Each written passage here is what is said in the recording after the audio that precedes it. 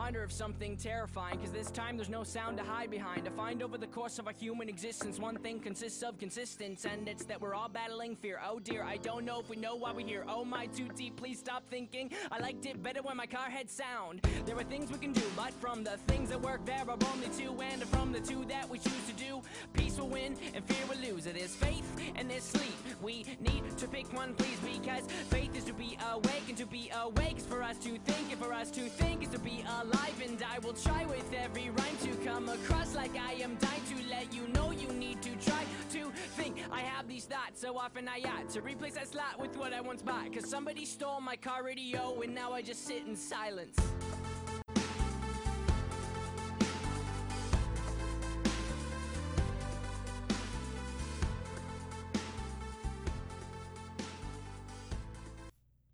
Reconnaissance, a Daredevil fic, Part 7 of the Electric Sheep series. Written by Denig. Read by Dr. Fumbles McStupid. Summary. I'm sorry, ma'am. I think there's been a mistake. We don't have a Franklin Warner in our office. Or, in any office at the university right now. We haven't even had a Frank since, 2010. Karen's chest constricted. Hey, keep calm now. That was only, the third worst possible thing that could happen. I understand, Miss Wing, but I don't know how I can help you. Mr. Rand hasn't authorized me to release any of his information, and legally, I can't give you anything without written consent from him. No, you can't retroactively sign paperwork, even if you are his next of kin. Sorry, what? He's not dead, Miss Wing. I don't see how... No, he's not missing. He's enrolled here. I saw him just a few days ago. Listen, I understand that this can be upsetting. Oh, I'm afraid that if you do that, I'll be forced to call the police. Sorry, I'm getting another call. Thank you for, Oh, thank God. She hung up. Karen deflated onto the desk. Jess leaned back from where she was cutting cardstock. Am I right or am I right? She gestured with the glue stick. Girl is out of her damn mind. Might be a stalker. Has anyone told Rand? Karen side-eyed her and stubbornly ignored the ache in her back from her hunch. Of course nobody had told Rand. She'd asked Mabel, who'd told her she'd pass on the message, but Karen wasn't an idiot. Danny wandered the halls like a lonely ghost. He settled down cross-legged in weird corners, like the one in Karen's waiting room, where the wall met the window. He faced the wall. He always faced the wall. And then he closed his eyes and stayed there for hours at a time. Karen was willing to give most people the benefit of the doubt, but she was starting to suspect that Danny had a condition which made it hard for him to communicate with others. No, she finally answered Jess. I don't think they have. Jess pouted and continued her cutting and pasting. Hey, Karen said, lolling her head in her direction. I don't want to hear it. Do you think this is secretly a mental institution? Jess looked at her as one looks at a naughty dog. Then she tilted her head, as if weighing the idea. She pressed the certificate she was working on to the blue cardstock. Care, can I ask you something? She said, still not making eye contact. I mean, you always do anyways. Go ahead. Why do you think I work here? Student debt? That time you broke the door to your house, and then that time you broke that car door? You've got a knack for breaking things, Jess. Have you ever thought of anger management? It's gotta be cheaper than being fined for property damage. Jess crumpled the certificate in her hands. Karen sat up in alarm. She must have said something wrong. Jess was shaking. I'm sorry, I didn't mean... Girl, chill out. I am doing anger management. It's not that. Think, bitch. Why do I work here? Karen reeled a little from the bitch. Jess hadn't said it affectionately like she usually did. What was with the sudden mood? What was she getting at? She tried to think. Jess showed up a month after Karen started working the front desk. She came with a recommendation from Hogarth, up in high management, which was weird since Karen had to show her how to do even the most basic secretary things, like using Excel and the fax machine. She had a bad attitude. She was awful at greeting people and answering phones. She was entirely disorganized. In effect, there were no reasons anyone should have hired her to begin with, unless someone had it out for Mabel, their supervisor. There were a few things Jess was good at: photocopying, terrifying information out of clients, keeping a truly awe-inspiring catalog of office gossip, scaring away potential clients. She was amazing at all that. It was almost as if she was doing it on Jess? Karen said, slowly and lowly, trying to keep her heart steady. You aren't a secretary, are you? Jess flashed her some teeth. Now she's thinking. She started in on a new piece of cardstock. Why? I mean, you didn't hear it from me, but Hogarth hired me to do a little digging. Digging? You're a PI. Karen clapped a hand over her mouth to muffle her gasp. I was right! Congratulations. You're a spy. No, but it rhymes, so close enough. But why? This is a technical college. Jess barked a loud laugh, then lowered her voice, despite the fact that the security cameras in the lobby didn't record sound. Yeah, and like half of the enrolled students have open missing persons reports out on them. Not weird at all. There was a painful twist in Karen's diaphragm. Half? Half. So, Murdoch, he really did go missing. Jess drew a rectangle and then an X on the back of a certificate and smoothed it onto the cardstock. She picked up another sheet of navy. Murdoch is interesting. He went missing, enrolled here, then he went missing from here, and then he came back. And now, would you look at that, he's missing again. Jess tapped a finger on the computer in front of her, with the course rosters open on it. Karen was positive Murdoch had been highlighted in blue just a second ago, but he was orange again. Graduated. Karen stared at the screen. What are they doing to him? She asked. What are they doing to all of them?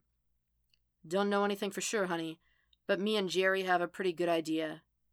She barked a laugh again. Or maybe it's a pretty bad idea. Karen reached over and took a handful of the certificates, and then a handful of the cardstock. She rustled around in her desk drawer for a glue stick. How can I help? She asked, drawing an X on the back of the paper like Jess.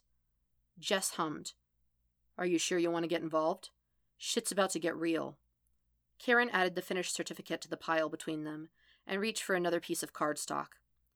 Well, I'm going to be employed soon anyways. May as well go down swinging.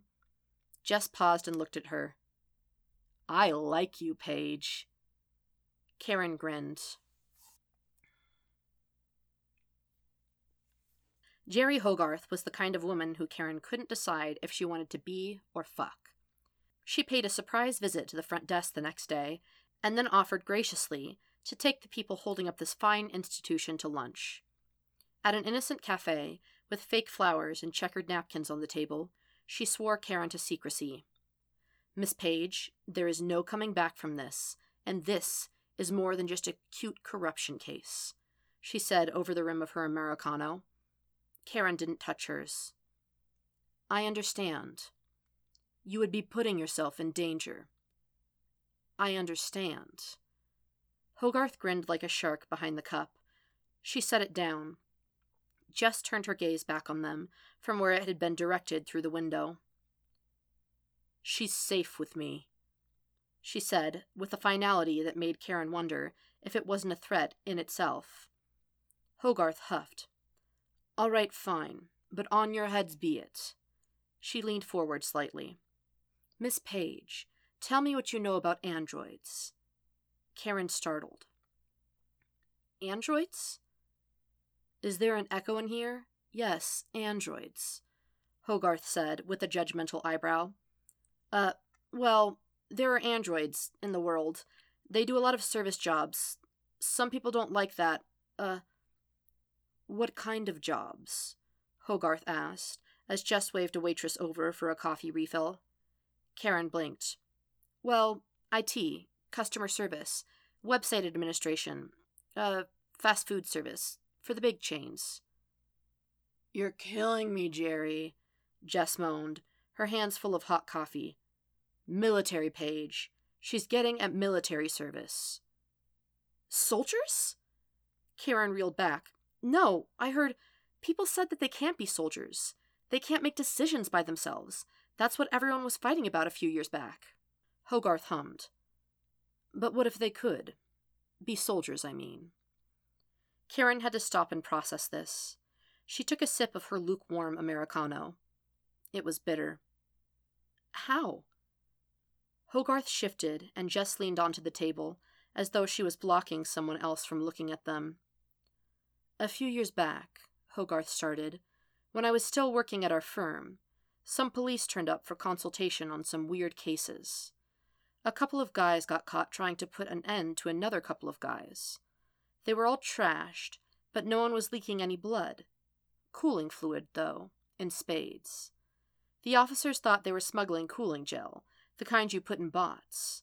But when they got the guys out of their clothes, it turned out it was them who were leaking. Karen had the mental image of blue antifreeze pooling on a tile floor. They sent them to a bot lab for analysis, and while one of them was hooked up, he started screaming. Hogarth continued, not like the alarm screaming that bots do, but screaming. No one could make any sense of it. He was just wailing nonsense, but he kept referring to himself as I. We didn't think anything of it, until a few months later, when the same thing happened with a girl. They plugged her in to look at her logs, and she started talking crazy, just like the other guy. That could be anything, Karen said. Bots use I all the time. People wouldn't understand them otherwise. Maybe, Hogarth mused, but usually they use I in reference to functions they perform. I can do that for you. I cannot help you with that. These bots were saying things like, I hurt. I'm scared. I don't want that. There was a lull. What happened to them? Karen asked. They shut off. Couldn't turn them back on. Broken. Unfixable. Mind you, most of them had beaten the shit out of each other to begin with. The damage was shocking. Humans tend to have limits, but bots will tear each other apart limb by limb. Anyways, Hogarth took a sip of coffee. We ran their faces through the bot regs database to find out their donors, because if someone was using bots like that without explicit permission from the donor or next of kin, and families found out, it was going to be a legal nightmare. Who do you sue? The bot regs? The industry? Some guy in his basement? But, anyways, none of them showed up. That doesn't happen.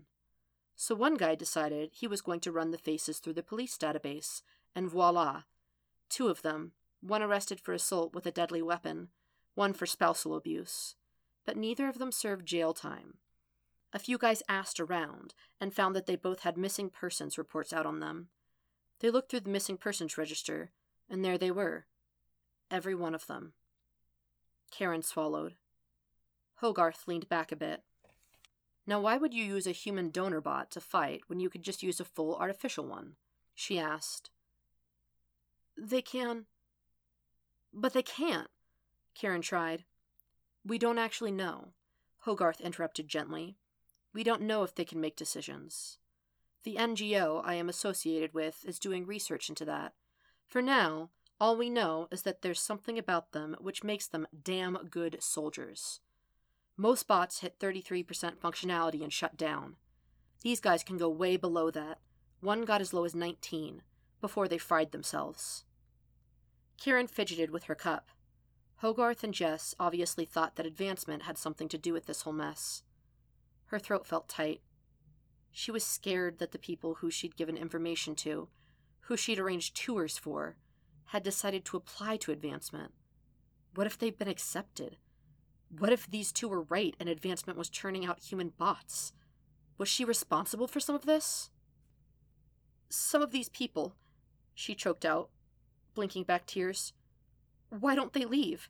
They've got to realize at some point what's happening to them.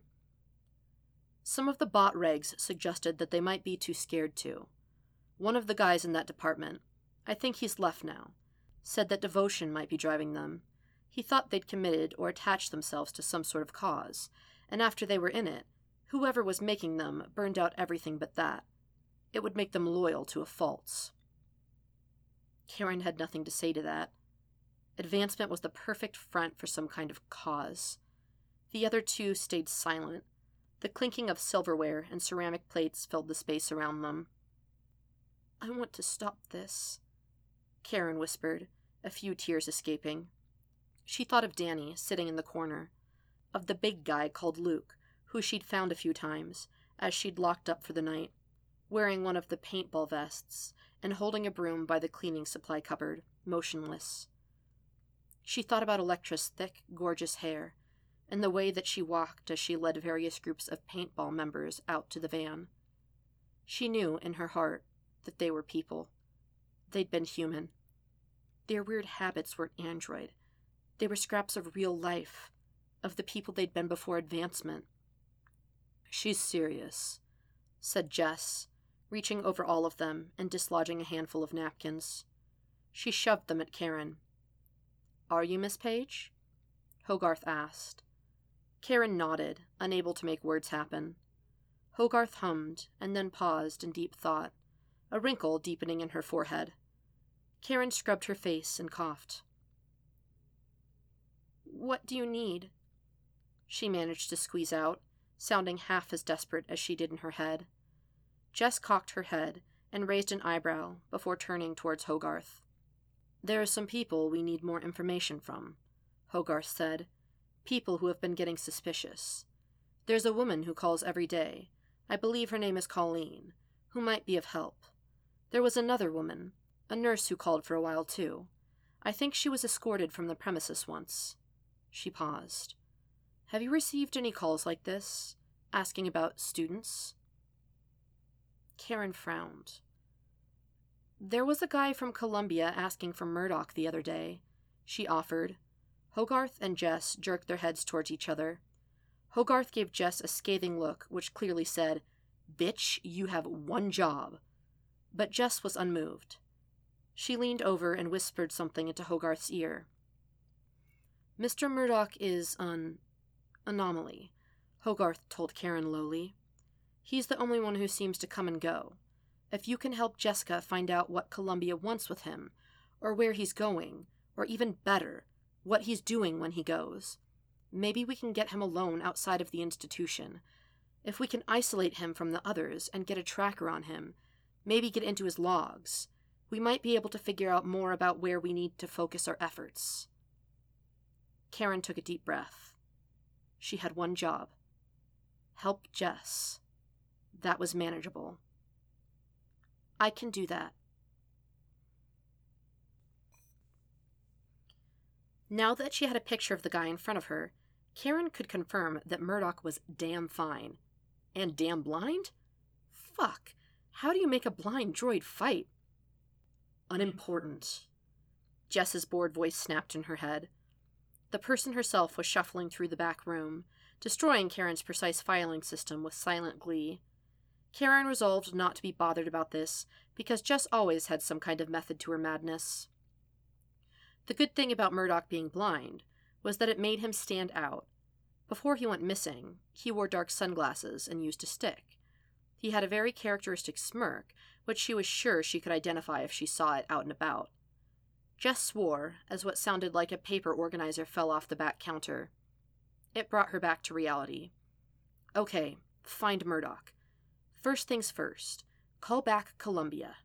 She Googled the university website and tried to navigate their allegedly easy-to-navigate website. It was very blue and very cream. She hated it already. The registrar didn't list their staff on their webpage. Of course they didn't.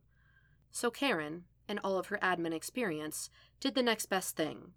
She dialed the number on the page and waited very patiently, so patiently, for the 5 minutes it took for the damn elevator music to stop playing, and for someone whose soul was presently attempting to evacuate their human form to answer the phone.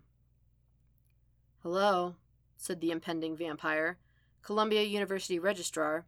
How can I help you today?" "Hi," Karen pepped into the phone. "My name is Karen Page. I work in administration at Advancement Technical Institute.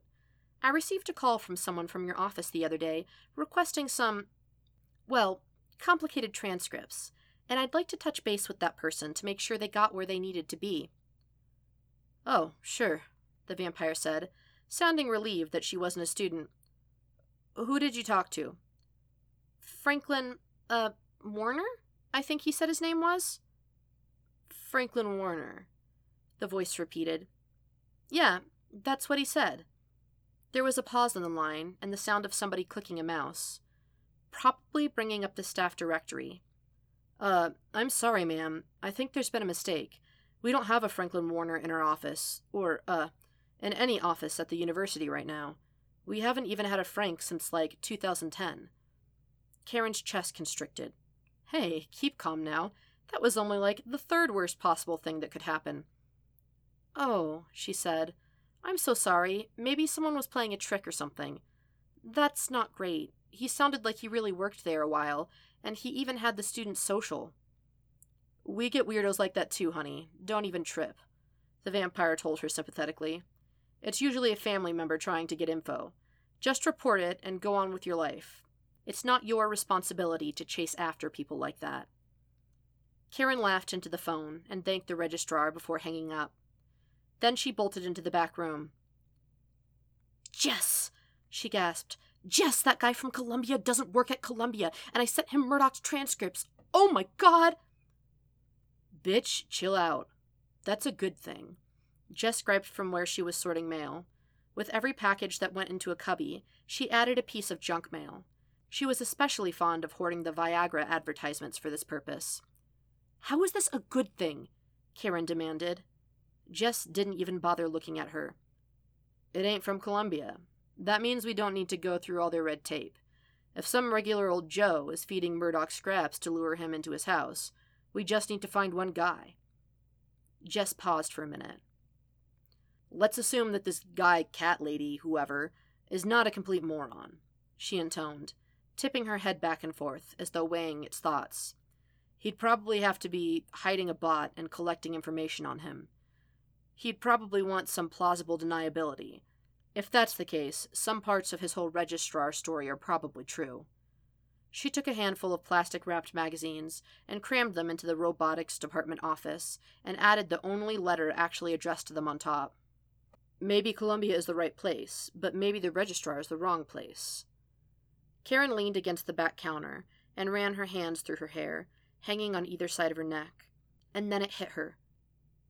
"What if we're looking for the wrong guy?" she asked. Jess turned just enough to give her the judgmental eyebrow. "Uh-huh. Go on." "What if we just ask them for Murdoch?" Jess snorted. "Ask who? Columbia? Nah, girl. These people aren't that stupid. They're not going to be throwing bots to the wind with full names attached." "Okay, well, maybe part of the name. In a different department? Maybe as a student?" Murdoch was a paralegal before he went under. He'd probably be the right age for a student. But bots, even good ones, aren't human enough to go unnoticed for long.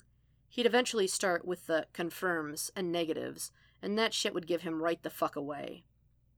Karen grumbled and climbed up to sit on the counter. She swung her legs a little. Jess dropped the box of mail in her lap, and she absently started pulling out ads. "Well, where do the bots at Columbia live?" Jess hummed. "Columbia's fancy as shit. They've probably got, an army of bots. They're like prime real estate for the eventual bot revolution." "Okay, but, where would I keep them?" Karen gave a giant orange pizza menu a cursory glance and set it on the keep pile. Jess reached over and, with extreme distaste, moved it to the recycle pile. "I don't know, where people normally keep bots? IT desk, library, student support?" Karen brightened. "Okay, I'll call those guys." Jess gaped at her. "Girl, you cannot be serious." "Talking on the phone's not all that bad." "Yeah, if you're a lonely vampire." "I'm only, half vampire." Columbia University's library support desk told her that they didn't have any bots called Matthew or Michael, but put her in touch with the girl who did the bot maintenance for their team. She sounded small and scared, and just how Karen imagined an awkward scientist would sound when confronted with social interaction. She said she didn't have any bots starting with M on her caseload, but said that there was a Mike on the registration team. The gal who maintained the registration team said that her Mike had been out of commission. Some piece of shit drop-kicked him and he's been skull-dented for weeks now. Not even to mention hardware. Jesus, he's so old. I'm gonna have to order a whole new... But she said that the IT team had a slew of M's and transferred her to a guy named Ernst, who told her that he didn't have a Matthew or Michael, but he had a Matt, a Mike, a Mitch, a Manny, and a Michelle. He lovingly referred to them as the Five Stooges, and Karen used every bit of willpower in her body to keep a straight face. "Which one do you want?" he asked, the scraping sounds of whatever he was working on filtering through the phone. "The Matt or the Mike, I think," she said. "You a debate student?" he asked. Does that matter?" she replied, trying to remember what she sounded like as a student. "Well, yeah, Matt's the most popular for debate, but he's got about 1,000 bugs in him right now, so he's about as useful as a shovel with a hole in it. Mike's up and running, though. He's all right for debate, as long as you have Wi-Fi. I personally find that he does best when you let Judge Judy play in his core. On silent, obviously." Karen was more than a little gobsmacked at just how many bots Columbia had. Jess was right. If there ever was a revolution, Columbia would be ground zero. But she didn't know now if she was looking for a broken bot or a working one, and Jess was on her 15, and it wasn't like she could just call back. She said, trying to buy some time. "I'm actually not a debate student. I'm an art student. Journalism. I'm looking for a bot to use in a project of mine, an article I'm writing, and I was wondering if you had one that was, particularly human. I heard from some other people that one of the campus bots, M something, could have fooled them." "Keep it together, Paige. You've got this." "What?" the guy asked deadpan. He obviously thought she was crazy. "It's a story about, how we anthropomorphize things, and, the bot is such an interesting study," she lied with as much enthusiasm, and a bit of truth, as she could muster. "They look human, but they aren't. But we make them human, and we treat them like humans. I was hoping to, try to experience it myself, and then write my paper on it." There was a very long pause on the other side of the phone. "Can I put you on hold?" the guy asked. "Oh, sure thing," she replied, heart pounding. Ernst had a good memory. It made him good at his job and great in his field, and the voice in the phone sounded oddly familiar. And the person was looking for a bot starting with M, and Ernst wasn't stupid enough to find this a coincidence. He put the gal on hold and hunted down George and Maiko. They agreed that this was suspicious as fuck, and called Foggy to let him know. Foggy, bless him, answered despite being in class. Out in the hall, he suggested that letting pictures of Matt get out were an absolute no-go, and he wasn't too comfortable with having his newly returned buddy cross-examined by a journalist. Matt might actually say something, which was the exact opposite of keeping a low profile. The police and bot regs were finally off their back, with the arrangement of an official bot analysis on Matt later that week, and the goal of the next few days was to not jeopardize Matt being around for that meeting. Not to mention that whoever this was might be an agent of advancement, trying to get their claws back into Matt. They all agreed to give her the runaround. "Hello, sorry, I just spoke with my supervisor. Just wanted to make sure what you're asking for is within our rights to provide. Android law and confidentiality and all that," Ernst said, nudging the tools on his desk closer and closer to the edge. "Oh," Karen answered, relieved that they hadn't just hung up. "That's good. What did they say? Are they okay with—" A terrible clanging and clattering cut her off. The guy swore. The phone was shuffled around rapidly, and Karen heard the sound of screws rolling away to the tune of a distant, drawn-out, "No!" "Is everything okay?" she tried. "I'm so sorry, God damn it! Sorry, let me give you to my colleague. I've got to... God damn it!"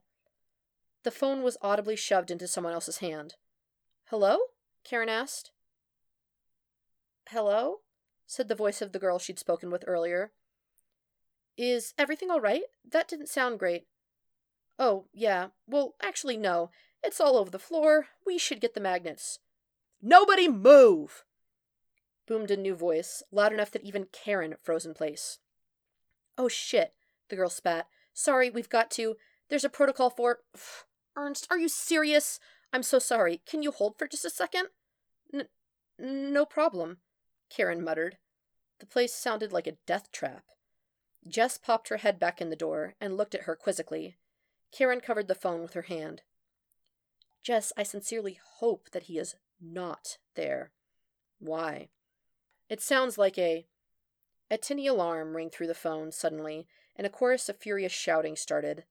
Jess stared at it like it was an explosive device. "Yeah, it sounds like it. Fuck, you'd think with all that money..." "I'm so sorry!" the first guy's voice shouted into the receiver. "We have to evacuate. Can we call you back?" Of course," Karen said. The line went dead. "Welp," Jess purred, plucking the phone from Karen's hand and smiling at it. "That sure sounded convenient to me. What are you doing after work, Care?" Karen hadn't been anywhere even half as fancy as Columbia University when she'd been a student, and she couldn't contain her awe. While Jess strolled onto campus like she owned the place. Jess out of business casual was exactly what Karen expected, although the camera was a nice touch. Karen had thrown on a pair of jeans and a giant hoodie.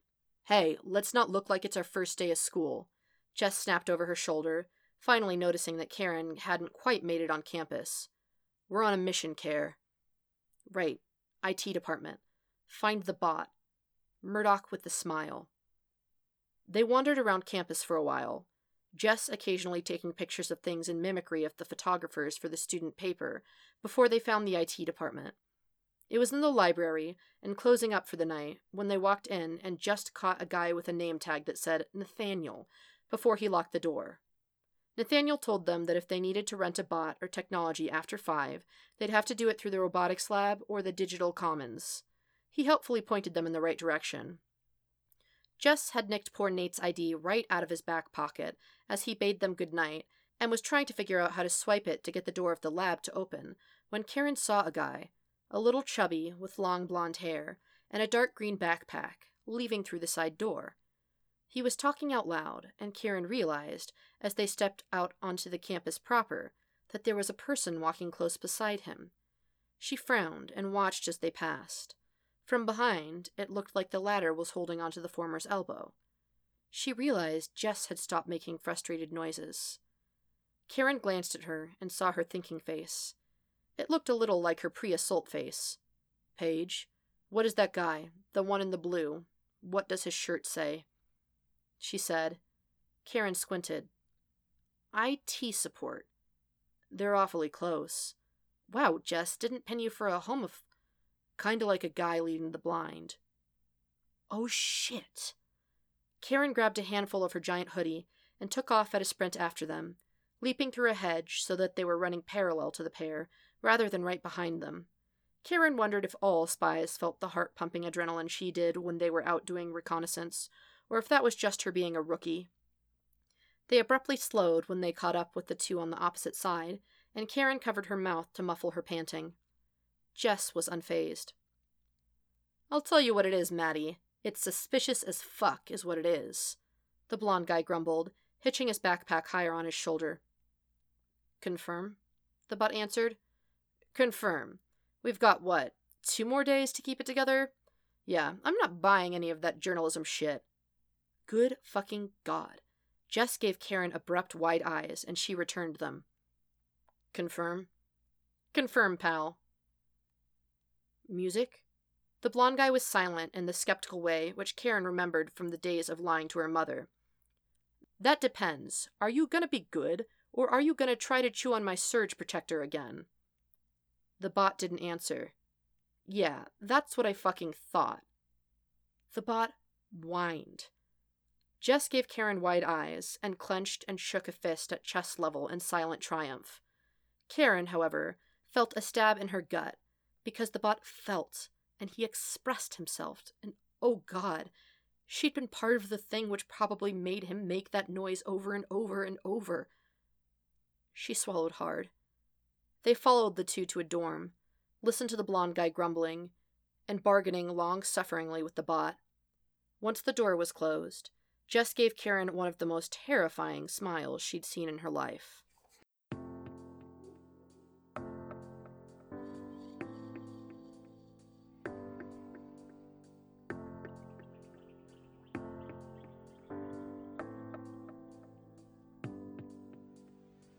I ponder of something great. My lungs will fill and then deflate. They fill with fire, exhale desire. I know it's dire, my time today.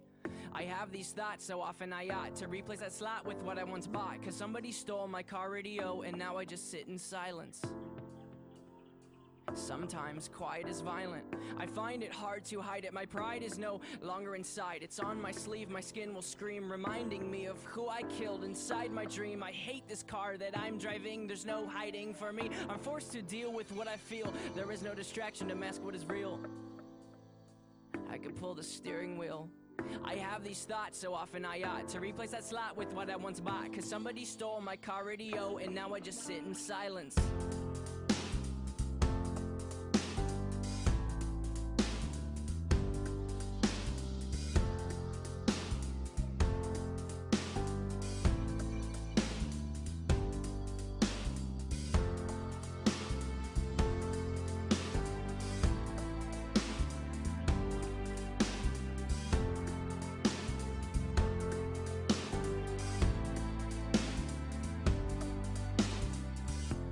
Of something terrifying, cause this time there's no sound to hide behind. To find over the course of our human existence, one thing consists of consistence, and it's that we're all battling fear. Oh dear, I don't know if we know why we're here. Oh my, too deep, please stop thinking. I liked it better when my car had sound. There are things we can do, but from the things that work there are only two, and from the two that we choose to do, peace will win and fear will lose. There's faith and there's sleep. We need to pick one, please, because faith is to be awake, and to be awake is for us to think, and for us to think is to be alive. And I will try with every rhyme to come across like I am dying to let you know you need to try to think. I have these thoughts so often I ought to replace that slot with what I once bought. Cause somebody stole my car radio and now I just sit in silence.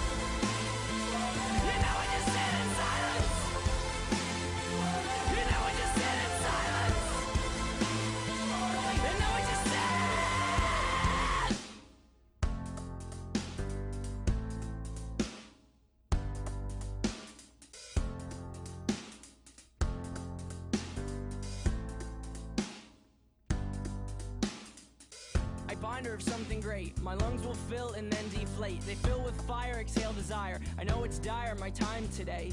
I have these thoughts so often I ought to replace that slot with what I once bought. Cause somebody stole my car radio and now I just sit in silence.